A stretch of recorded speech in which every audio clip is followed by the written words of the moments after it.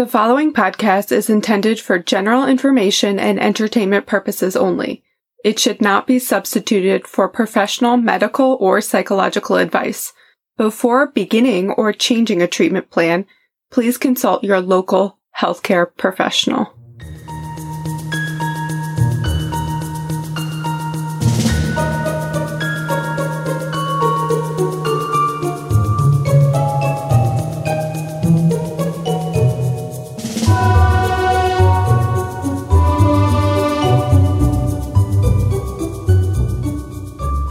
Welcome back to another very special episode of Biopsychosocial. I am Jordan. I'm the world's okayest nurse. And I'm Kayla, a therapist who is cool. The world's coolest therapist. And here on our little show, we're going to talk about fundies or fundamentalism. Yeah, specifically fundamentalist Christians. Yes. But fundamentalism is a broad term of people that believe the literal interpretation of their religious text. So it is not only Christians, but in the United States, fundamentalism is largely based on Christianity. The majority of the population in the United States are Christians. So it would make sense that we would see more fundamentalist Christians. By all means, this is not the only religion where people believe the spiritual text literally. Just as a general rule, believing anything literally, including IKEA instructions, is not a good idea. So, live your life, but here we are. Question everything. Question everything. Disclaimer. So, live your life. We do not care. Kayla and I are not theologians. However, Kayla and I do take issue when belief systems affect the rights and livelihoods of others. So therefore, believe what you believe, but please do not be an asshole. Mm-hmm. And please don't, I guess this probably goes without saying, and I know you agree too, but whenever religion starts to abuse people, exploit people, I have an extreme problem with that as well. I'm thinking about our televangelists. So religion is supposed to be based on love and truth and making the world a better place and trying to make sense of the world that we live in. That's the point of this. When religion starts to demean or abuse or spread hatred toward other people, that is where we take issue. So at least in the United States, the country that Kayla and I live in, fundamentalism really had its heyday in the 1970s. And I think we've discussed this before, saying that fanaticism, cults, that sort of groupthink mentality really had its heyday in that era. We're kind of seeing it now, sort of. Usually when there's great social upheaval, there tends to be a lot of fanaticism sort of making headway because people are trying to grapple with, we saw it obviously right before World War II in Europe. People are trying to make sense of, a really complicated situation. So when you try to oversimplify something, we sort of tend to get into, a mindset that oversimplifies a really complicated problem, and that is an issue. So we were in the midst, after the 1970s, if you know anything about American history, it was the sexual revolution, Roe v. Wade, feminism, the civil rights movement. And as usual, the old straight white man took great issue with this because it was taking away some of their power. But if they actually realized power isn't a pie, but, here we are. So in the 1970s is when we actually saw, cherry-picked scripture verses and Bible verses that sort of definitely made a moral issue of homosexuality, sexuality in general, empowerment of women, and as a means to try to keep the status quo normalcy. I actually went to a series of conferences. I identify as a Congregationalist, which is a pretty liberal sect of the Protestant church. My church is open and affirming, which means that we recognize LGBTQA folks. They can hold positions of power in our church. They can be married in the church, and also, they try to dismantle the religious status quo and be anti-racist, pro-women, and really basically acknowledge that the roots of the church, at least in the last couple of decades, has been extremely oppressive and far beyond that. So during that open and affirming process, I went to a series of lectures about the Bible and what it actually says about homosexuality, which is really not a hell of a lot. Well, this wasn't really something that was like, I don't want to say it wasn't going. I mean, homosexuality has been around forever. Sure. But it wasn't really, people didn't really care about it. Like, it wasn't a No, thing that no, people no, were no. thinking about back then. So, and I mean, well, I mean, I guess this is, you could construe this as part of a way of creating an us versus them mentality. But like the ancient Greeks, for example, you could be a woman who is with a woman, you could be a man who is with man, and it was like not really that big of a deal. It wasn't, and also that time in history was way more egalitarian. They were trying to survive. They were at war and basically didn't care who you were sleeping with. Can you make sure that we don't die today? Thank you very much. Yeah, I mean, it was like you said, it was about a survival. So we saw that across a lot of cultures, right? And again, Kayla and I are not theologians. If you can go to some sort of seminar, actually, the seminar that I went to was a member of the clergy who is he's a gay man. So we kind of explained a lot of the passages that get, hey, look, see, the Bible says, being gay is bad. And a lot of the passage, it's cherry picked. It's taken out of context. And I think like the Leviticus that people quote a lot, it's rules about members of the clergy, and members of the clergy are held to a different standard, as we know, than regular general parts of the population. So it's kind of ridiculous. Right. And they're in general, well, at least in Catholicism, meant to be celibate in general. So correct. So basically, it was misconstrued to be sort of to be a power play, because the world changed and people weren't ready for the world to change. So that's kind of a basic background of how fundamentalism came to rise in this country. Okay. So for my part, I focused on characteristics of fundamentalism and its appeal to other people. And I found some really interesting research. So one of the research articles that I read was from a journal called Critical Research on Religion. This was done by Razagi et al. From the Islamic Republic of Iran at the University of Guilan, I'm going to say. I have no idea if that's the correct way to pronounce it. But they were looking at religious fundamentalism, individuality, and collective identity, a case study of 2 student organizations in Iran. So they focused on 2 fundamentalist groups of Muslim students in Iran. But so I think it's worth noting that it's a focus on a different religion, but I think a lot of the characteristics are similar, including what they say is like the foundations of it began in the 70s and 80s with political developments and events in Iran, Afghanistan, Egypt, Saudi Arabia, Pakistan, Sudan, Bangladesh, and Libya. So basically the scene that was set is very similar to that of the United States in the 1970s, which makes sense. We've seen that pattern in many conversations that we've had on this podcast. So they kind of they outlined different characteristics that we see in fundamentalist groups, starting with non-based individuality, so the conditions before joining the group.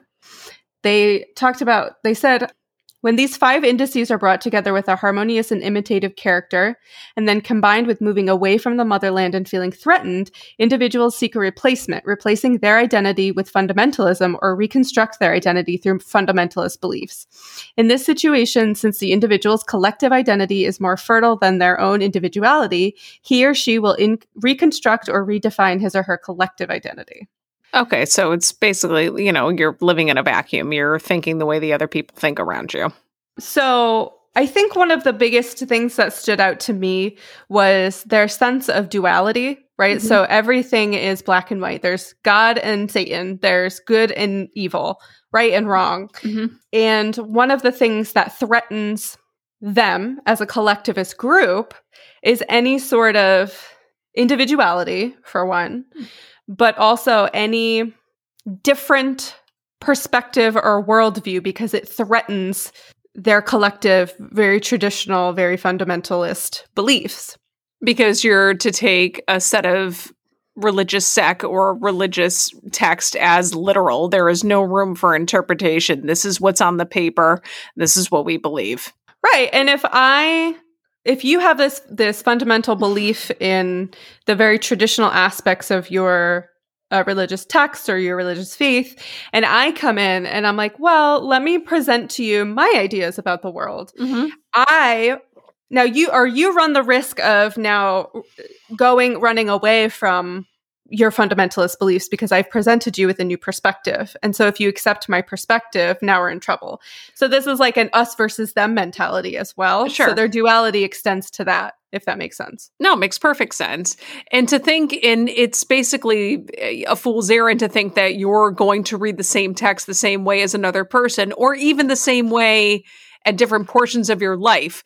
I mean, I read Harry Potter differently when I was 13, differently than I read Harry Potter when I was 30. Thank you. That's just humanity. That's just what you're supposed to do. You're supposed to grow and evolve as a person. You can't take anything for face value, literally the same way twice.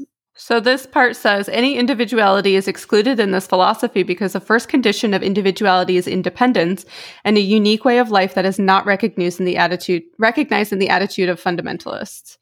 They continue to say, one of the various reasons for this lack of tolerance and deviation is that it undermines group solidarity and conformity.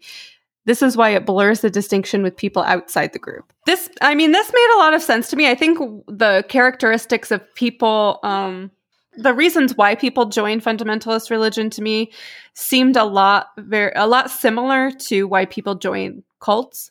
I was about to say the same thing.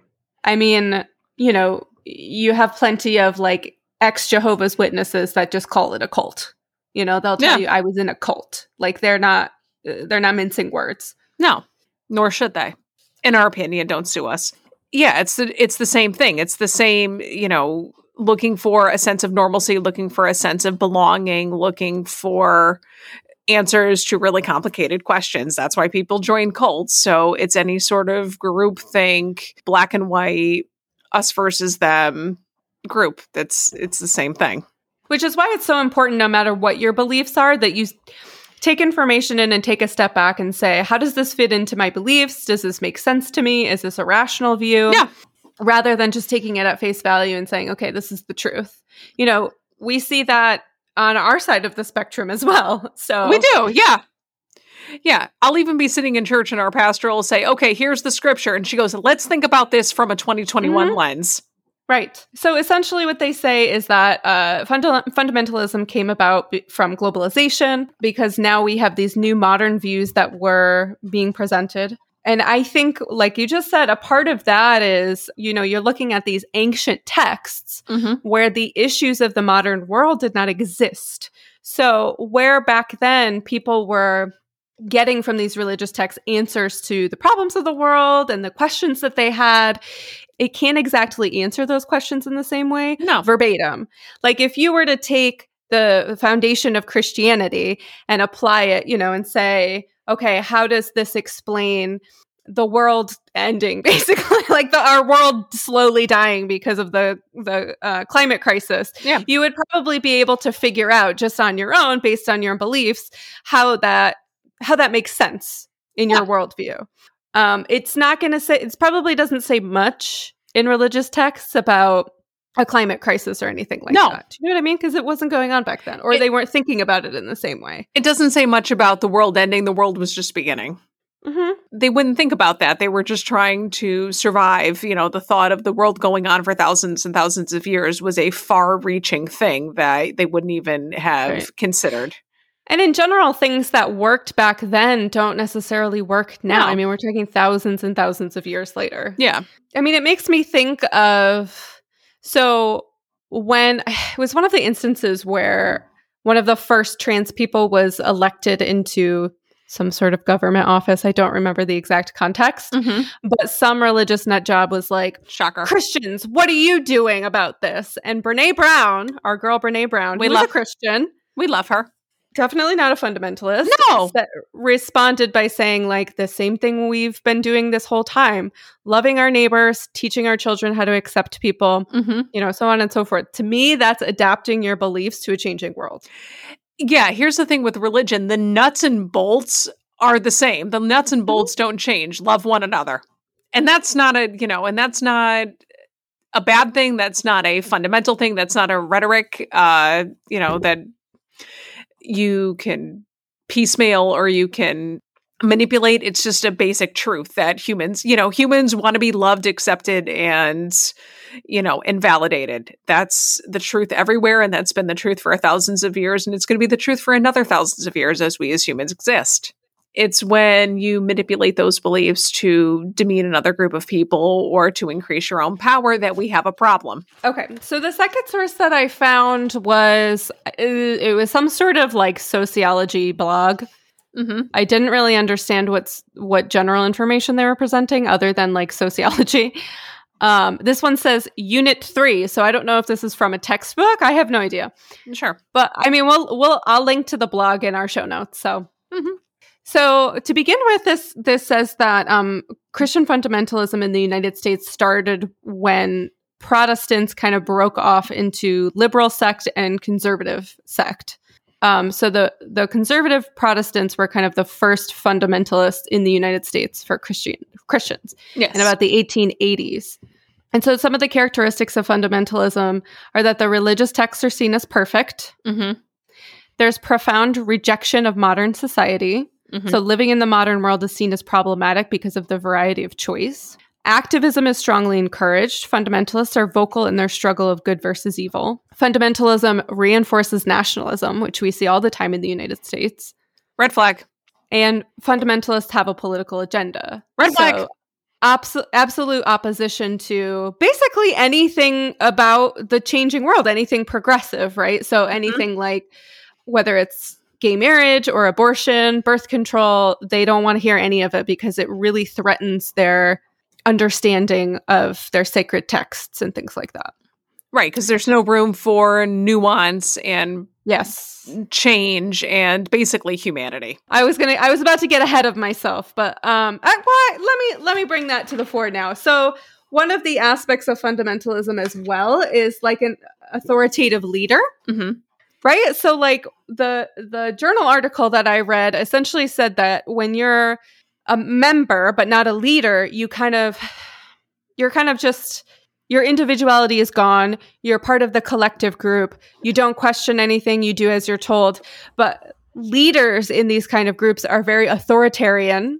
Mm-hmm. They're very confident. They're very individualistic. It's very different. Like they're allowed to be different, right? Mm-hmm. And this whole idea of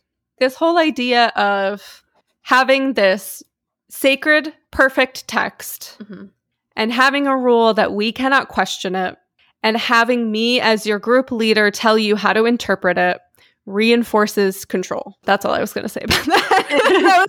That's my profound wisdom about this. All I was thinking the whole time was authoritative leader, something that Kayla and I would do terribly with. Oh my God. We would be like, you have to do this. And people would be like, what if I don't want to? We'd be like, that's okay.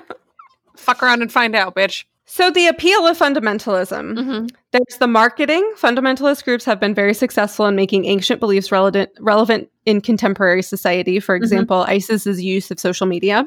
Mm-hmm. Totalism. They have been very successful in integrating faith into all areas of life, not just periodic worship. Personal transformation. Fundamentalist groups have drawn in members from all social groups because of its promise of direct spiritual experience. There's grassroots involvement. So they're populist and non-elitist, where did we hear that for a very long time? Those coastal elites, right? I know. Yeah. So they come across as non-elitist. Mm-hmm. They have a flattened hierarchy where active involvement is encouraged and personal healing sought after. There's a certainty. They offer certainty in a world of choice. So they appeal to those who seek a moral anchor in a world of unlimited choice, like a postmodern world. Right. Again, their scriptures are perfect, considered to be perfect, and have all of the answers to the questions about life. There's only one true view of the world. They back up their arguments using religious texts and dogma rather than rational argument. Why do they exist? Again, reaction to globalization, which has undermined traditional social norms, and they offer protection from an increasingly risky, uncertain world. They will keep you being relevant. Like a gang if you're in prison. Yeah. So they'll keep you so they'll keep your irrelevant ass from being irrelevant. So why do we give a shit? Like I said, Kayla and I are not theologists, but we do care about marginalized people. So I focused on the LGBTQA community because they are a marginalized group, especially within the realm of healthcare. And their marginalization increased with the rise of fundamentalism, truly. So I did a lot of research. My research was a lot drier than Kayla's. That's interesting because I thought this was pretty dry. This one must have been pretty bad. Girl, this was a lot of graphs. This was a lot of charts. This was a lot of charts. So, and I actually did a couple of classes on this, LGBTQA community within the healthcare arena, and it aligned on what my research found. So the LGBTQA community are at higher risk for a lot of diseases. They have higher rates of cigarette smoking and alcohol use. Indirectly had to do with, religious sex, because bars were one of the only safe places to socialize as a member of the LGBTQA community. So, ipso facto, you ended up drinking more, and it was a safe place to go to. Also, higher rates of mental illness, depression, suicidal ideations. So addiction tends to follow those. It tends to follow, and also the health risks related to, higher incidence of heart disease, cancer, need for more frequent mental health care, and, unfortunately, not culturally competent care is found for the LGBTQA community. And also, it is worth mentioning, elderly LGBTQA community, huge social isolation, lack of community support, lack of social programs as well. And a lot of times they are indeed recloseted. And I didn't find a lot about research for this, but it is worth mentioning. So folks that are isolated from their families because of their sexuality, they weren't accepted. So they have a smaller support circle. Thankfully, fictive kin people that are using friends as family are incredible, and I've seen incredible cases of that in my career as well. But it does complicate social support and also support while going through chronic illnesses, which, higher instances of smoking and drinking does indeed cause this. Right, and in general, you can't list your bestie as your next of kin. You can. You're going on my please contact list, girl. I'm thinking if you don't have anyone listed and something emergent happens, they might, they're going to call your family, your spouse, if you have one, not your bestie. No, which is why you should have advanced directives. But anyway, a huge landmark watershed moment for the LGBTQA community that was complicated by fundamentalism was the AIDS crisis, and I don't think that's too strong a word. AIDS pandemic, AIDS crisis. I'm going to start at the beginning and then go to the end. So 2017, the CDC guidelines came out regarding HIV. So pre-exposure prophylaxis is greatly recommended for especially men who have sex with men. So a lot of trust and a lot of establishment needs to be in the healthcare arena for that to happen, and for compliance and access as well. And for all the reasons mentioned, not culturally competent care. I think essentially what you're saying is that people have to be willing to, at that time, people had to be willing to come out in order to say to their doctor, hey, I think I'm a good candidate for this medication. And I mean, even nowadays, people who are engaging in risky behavior have to be clear with their doctor about that. So there has to be some element of trust, and people still can't really, in general, trust their doctor because you don't know. It's a stranger. It's someone who has authority, Yeah, it's true. And a lot of the research shows, having, how to be a culturally competent, healthcare provider. What if you walk into an office and all the pamphlets have, different gendered couples, like, just a man and a woman presenting as a couple. There's no literature about HIV. Some healthcare providers will have a pride flag on their on their lapel. And I think that's fantastic. So knowing that you could actually say, hey, I'm a homosexual, I have a partner, knowing that it's okay to do that. It's more of an issue than one would think in the years to come. People would say, "Oh yeah, people are just out and they're fine. It's on TV. It's fine." No, it's not fine. People still feel uncomfortable disclosing their sexuality. So it is still an issue, and it's not just a social issue, a comfort level. It could be a matter of life and death, because we're finding the research shows pre-exposure prophylaxis is saving people's lives. We know that we can manage HIV at this point. And that was what I was going to discuss. I was going to discuss the AIDS pandemic, epidemic. And as we are living through an epidemic now, we know how hideous it is. It was just as bad. So it started 1980 was really the jumping off point where homosexual men were dying of diseases that we were not seeing. One of them, Kaposi's sarcoma, which is a very, very rare, very aggressive form of cancer that attacks immunocompromised people. People were dying of pneumonias, like young folks in their 20s. And they're finding that it was a disease that was affecting, like I said, homosexual men.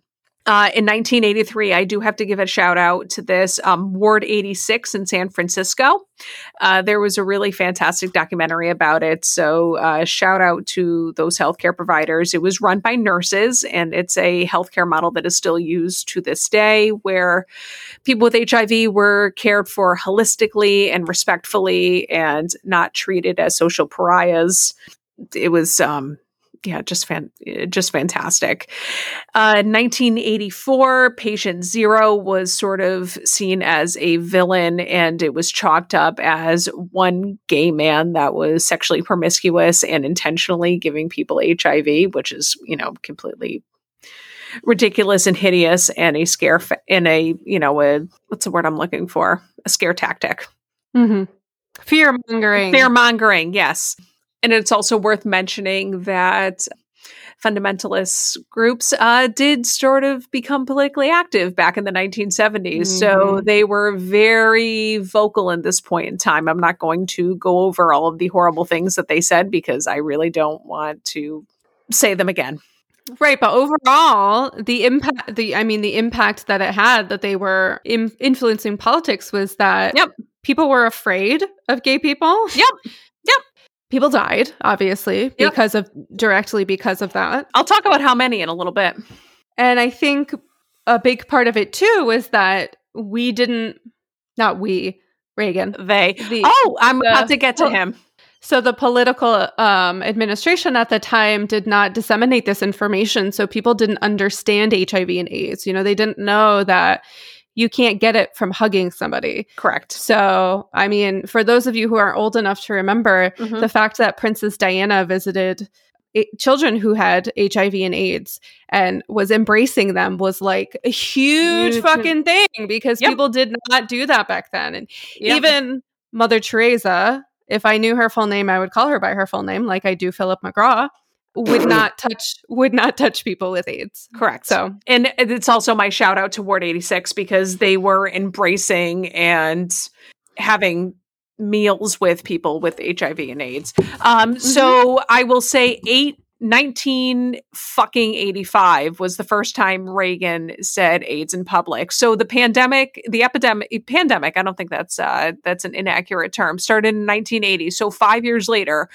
For reference, we have been in a pandemic for 2 years now. So just think, another 3 years down the road before the leader of the free world actually said something about it is ridiculous. So from 1981 to 1987, over 50,000 people had AIDS.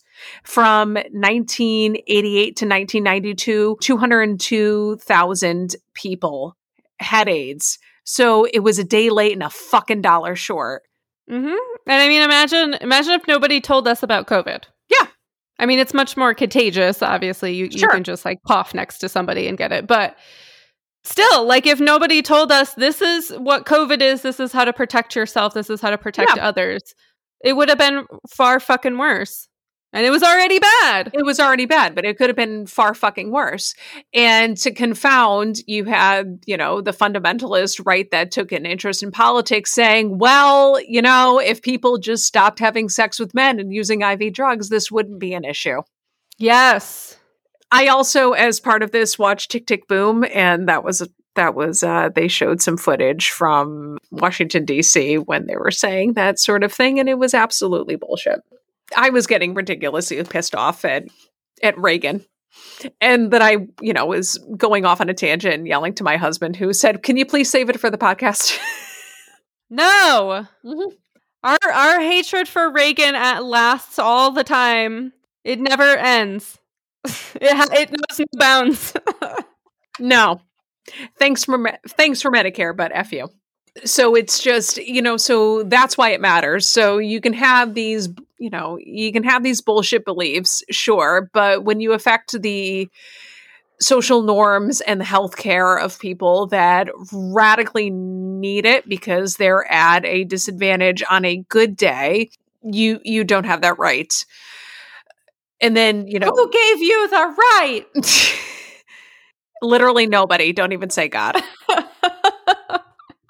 It's just, and that's what kills me. When you put somebody else's life in danger because of your beliefs, no, thank you. I like to picture God. Like, let's all collectively for a second picture God or a God or the gods, however you see them. For me, sometimes it's just sort of like an amorphous blob in the universe, right? Mm-hmm. Imagine that being like, no, that's not what I fucking meant. Like, what are you doing? No. Because that's always what I picture when these people like open their mouths.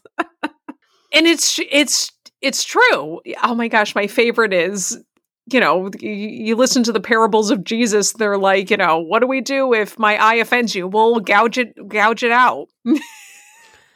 Yes, let he among us without sin be the first to condemn, right? Right. You listen to the teachings of Jesus. He hung out with sinners. He was like, it's really okay. But people like to mold the narrative to fit their own beliefs. And that's, a normal human thing, but you don't get to oppress other people in the process. Can we just briefly, because like it was such a broad topic, I didn't know which direction to go in, but can we just briefly talk about some of the fundies that are on TV? Oh, of course the trashy, like guilty pleasure piece of this, I think. Oh yeah, absolutely. Also, love Fundy Fridays on YouTube. Yes. Sponsor us, girl. Have us on your show. I'm gonna put. She's not even a source because. I mean, I've been watching her videos to kind of gear up for this, but I'm going to put her in our show notes just because she's like a wealth of information. She sure is. So yes. And listen, the Duggars have been my guilty pleasure for, 15 years. I know. So they are what? What is their sect of Christianity? They are, non-denominational. That's always your clue that it's not good. Baptists, and they are part of they're part of the Quiverful movement. Gross. Like they believe that they're building an army of God, so they are having lots and lots of children to be in their God army. That's correct. Army of God for the rapture, right? Or something like that? I mean, something of that sort. And their oldest son is on trial for child pornography. Yep, he's a pedo. Yes, he is. Which, you see a lot of this in these fundamentalist religions because of the repression of sexuality and things like that. Like if people, and I'm not defending this piece of shit. No. But if people had the ability to explore their sexuality in a healthy way, maybe he could have, we're just going to put him over to the side. But if people had the ability to, where he belongs, we're just if people had the ability to explore those sort of things, then I think we would see much less problematic behavior, I guess is what I'm trying to say. No, I think you're very much correct. Who else? I don't, maybe I shouldn't have brought this up because I don't know anybody's names. There were a whole bunch of them though that cropped up on TLC is really fucking bad. Yeah. Yep. Giving these people a platform. I know. And it's like, and I am such a guilty pleasure for TLC. I do, God rest her soul, was it? I need to watch the Eyes of Tammy Faye movie. Tammy Faye Baker. Tammy Faye. Friend of the LGBTQA community. Yeah, I do think so she was in that PTL, Praise the Lord, Christian ministry, and was probably systematically being abused by her husband. And then, went to the depths of hell and back, and all the drag queens were really nice to her. And she was like, yeah, they're just people. Mm-hmm. And actually her kids, Funny Fridays actually has a really good episode on Tammy Faye. Her son especially is like, he's tattooed, pierced, and all that good stuff. And he's a minister that preaches, inclusivity and, the actual word of God, how it should be, instead of, this terrible, patriarchal, anti-everything culture. So I'm looking at the Fundamentalist Wiki. Oh, I was and there. They say, welcome to the Fundy Wiki, your source for information regarding fundamentalist families. Most of our families were or are active members in IBLP, Institute for Basic Life Principles, and homeschool using the ATI, Advanced Training Institute curriculum. Oh, we follow over 60 families, some of whom are well-known, such as the Duggar family and the Bates family. So that must be the other one I was thinking of. Oh, I did a bad deep dive in the Bates once. I did a bad binge watch to that shit. It's bad. As well as some lesser-known families, such as the Collins family, Bontrager family, and Bowers family. I do not know them, and I'm very proud of that. Yeah, same. And then there was, so I don't know if this counts as like fundamentalism per se, but it was definitely a cult. But I watched the HBO Max documentary, The Way Down, which was a docuseries about Gwen Shamblin and her Christian cult based on weight loss. I don't like that. Yeah, it's pretty awful. Mm-hmm. I watched one of those. I watched a bad documentary on one of those purity balls. That creeps me out so much. Yeah, I was hate watching the Duggars ones too, actually. And they were talking about their hair, and they were like, "Why do you keep your hair long?" And they said, "Well, our dad likes long hair." I have never done an aesthetic thing because it's something that my dad preferred. No, I don't even factor my dad into anything that well, I mean, like, obviously I'll consider his, like, opinion on, like, if I buy a car or something like that. But yeah. I'm not like, oh, my dad likes blue, so I'm going to wear blue all the time. That's weird. No, never. Oh my God. So there was a really good horror movie that came out in 2019. I just looked it up. It's called Pure, and it's part of the Into the Dark series on Hulu. Uh-huh. And it is about a purity cult. Uh-huh. And it was directed by a woman, Hannah McPherson. And aside from the villain, which I thought was really cheesy and kind of like brought the film down a few pegs, it was really, really well done. And so if you're into horror and you kind of want to see this sort of commentary on the purity culture and purity balls and that bullshit, then check that one out. Pure, it's called. Oh God, I don't know if I could sit through that. Yeah, I mean, even just, I think there's a documentary about it as well. And it was like something about like pledging yourself to your dad. No.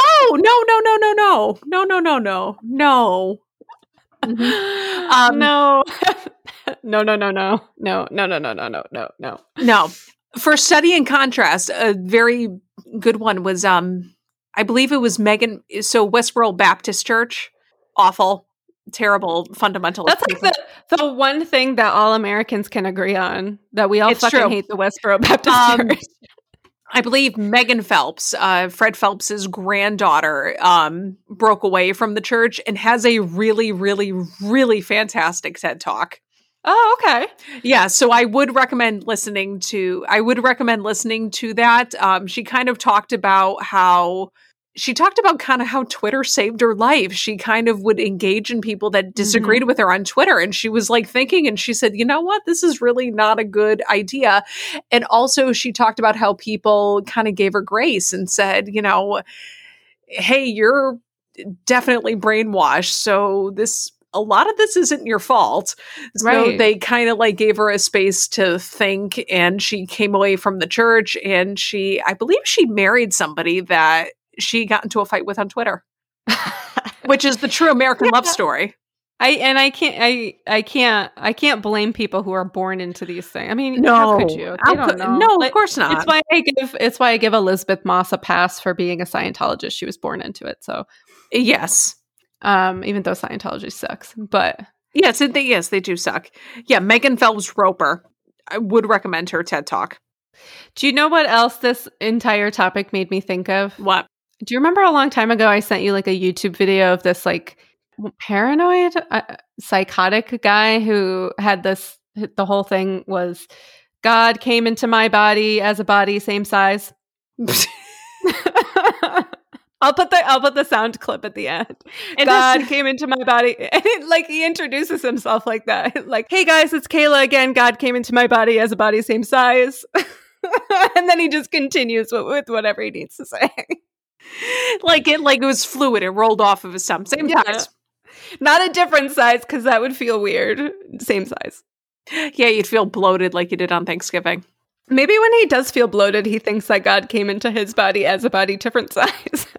Oh, maybe that's what happened to me. I went to a surprise party for a friend of ours, and it was at a brewery, and we got drink tickets, and all you could get for the drink tickets was beer.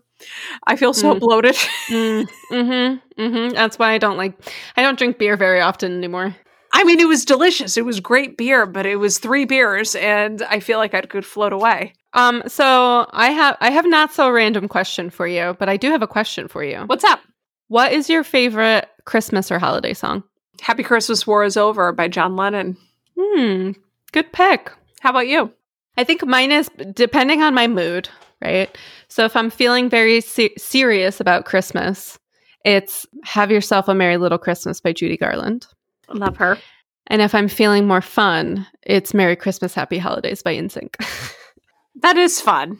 I also do enjoy Santa Claus is Coming to Town by Bruce Springsteen, because ever since I was little, my father would say, it's not Christmas until we hear. Yes. I was listening to that while driving the other day, and I was like, is this another thing that every American can agree on, that Bruce Springsteen is amazing? But no. Because Bruce Springsteen is amazing, and there are some people that don't agree with his views and stuff like that. I know. People get all like jammed up about his views and stuff. I was going to say I didn't listen to any Christmas music while I was decorating this year, but I did watch The Gremlins, which is a Christmas movie. That is fair. I have not watched any Christmas movies. My church actually does. It's actually a lot of fun. We do the greening of the church. So it's a church service where we decorate the church in the middle of service.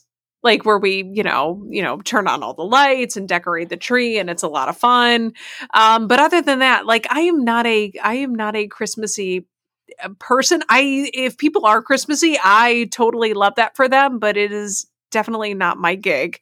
However, I love the movie It's a Wonderful Life. That is one of my favorite movies of all time. I even have a It's a Wonderful Life tattoo. So I do enjoy that section of the holidays. And they also usually have an I Love Lucy on TV in color for Christmas. So I do enjoy that as well.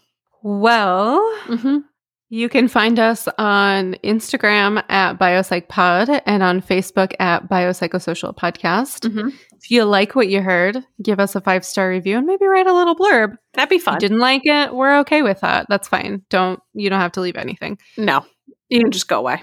You can just go. You can go right to hell. That was Luna. Stop saying things like that. Sorry. Don't be sorry. That was cute.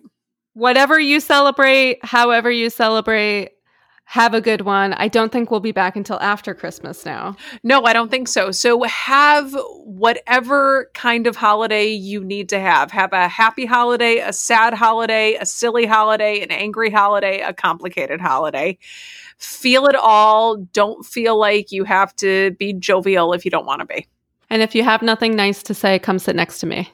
You can sit between the two of us. Actually, we want to sit next to each other. You can sit right in front of us.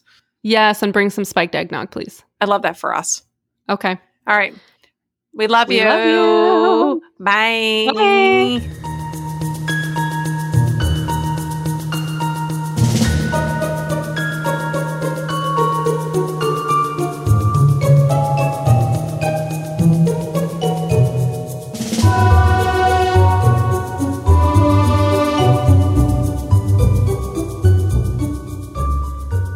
God entered into my body, like a body my same size, like me floating into you floating into me.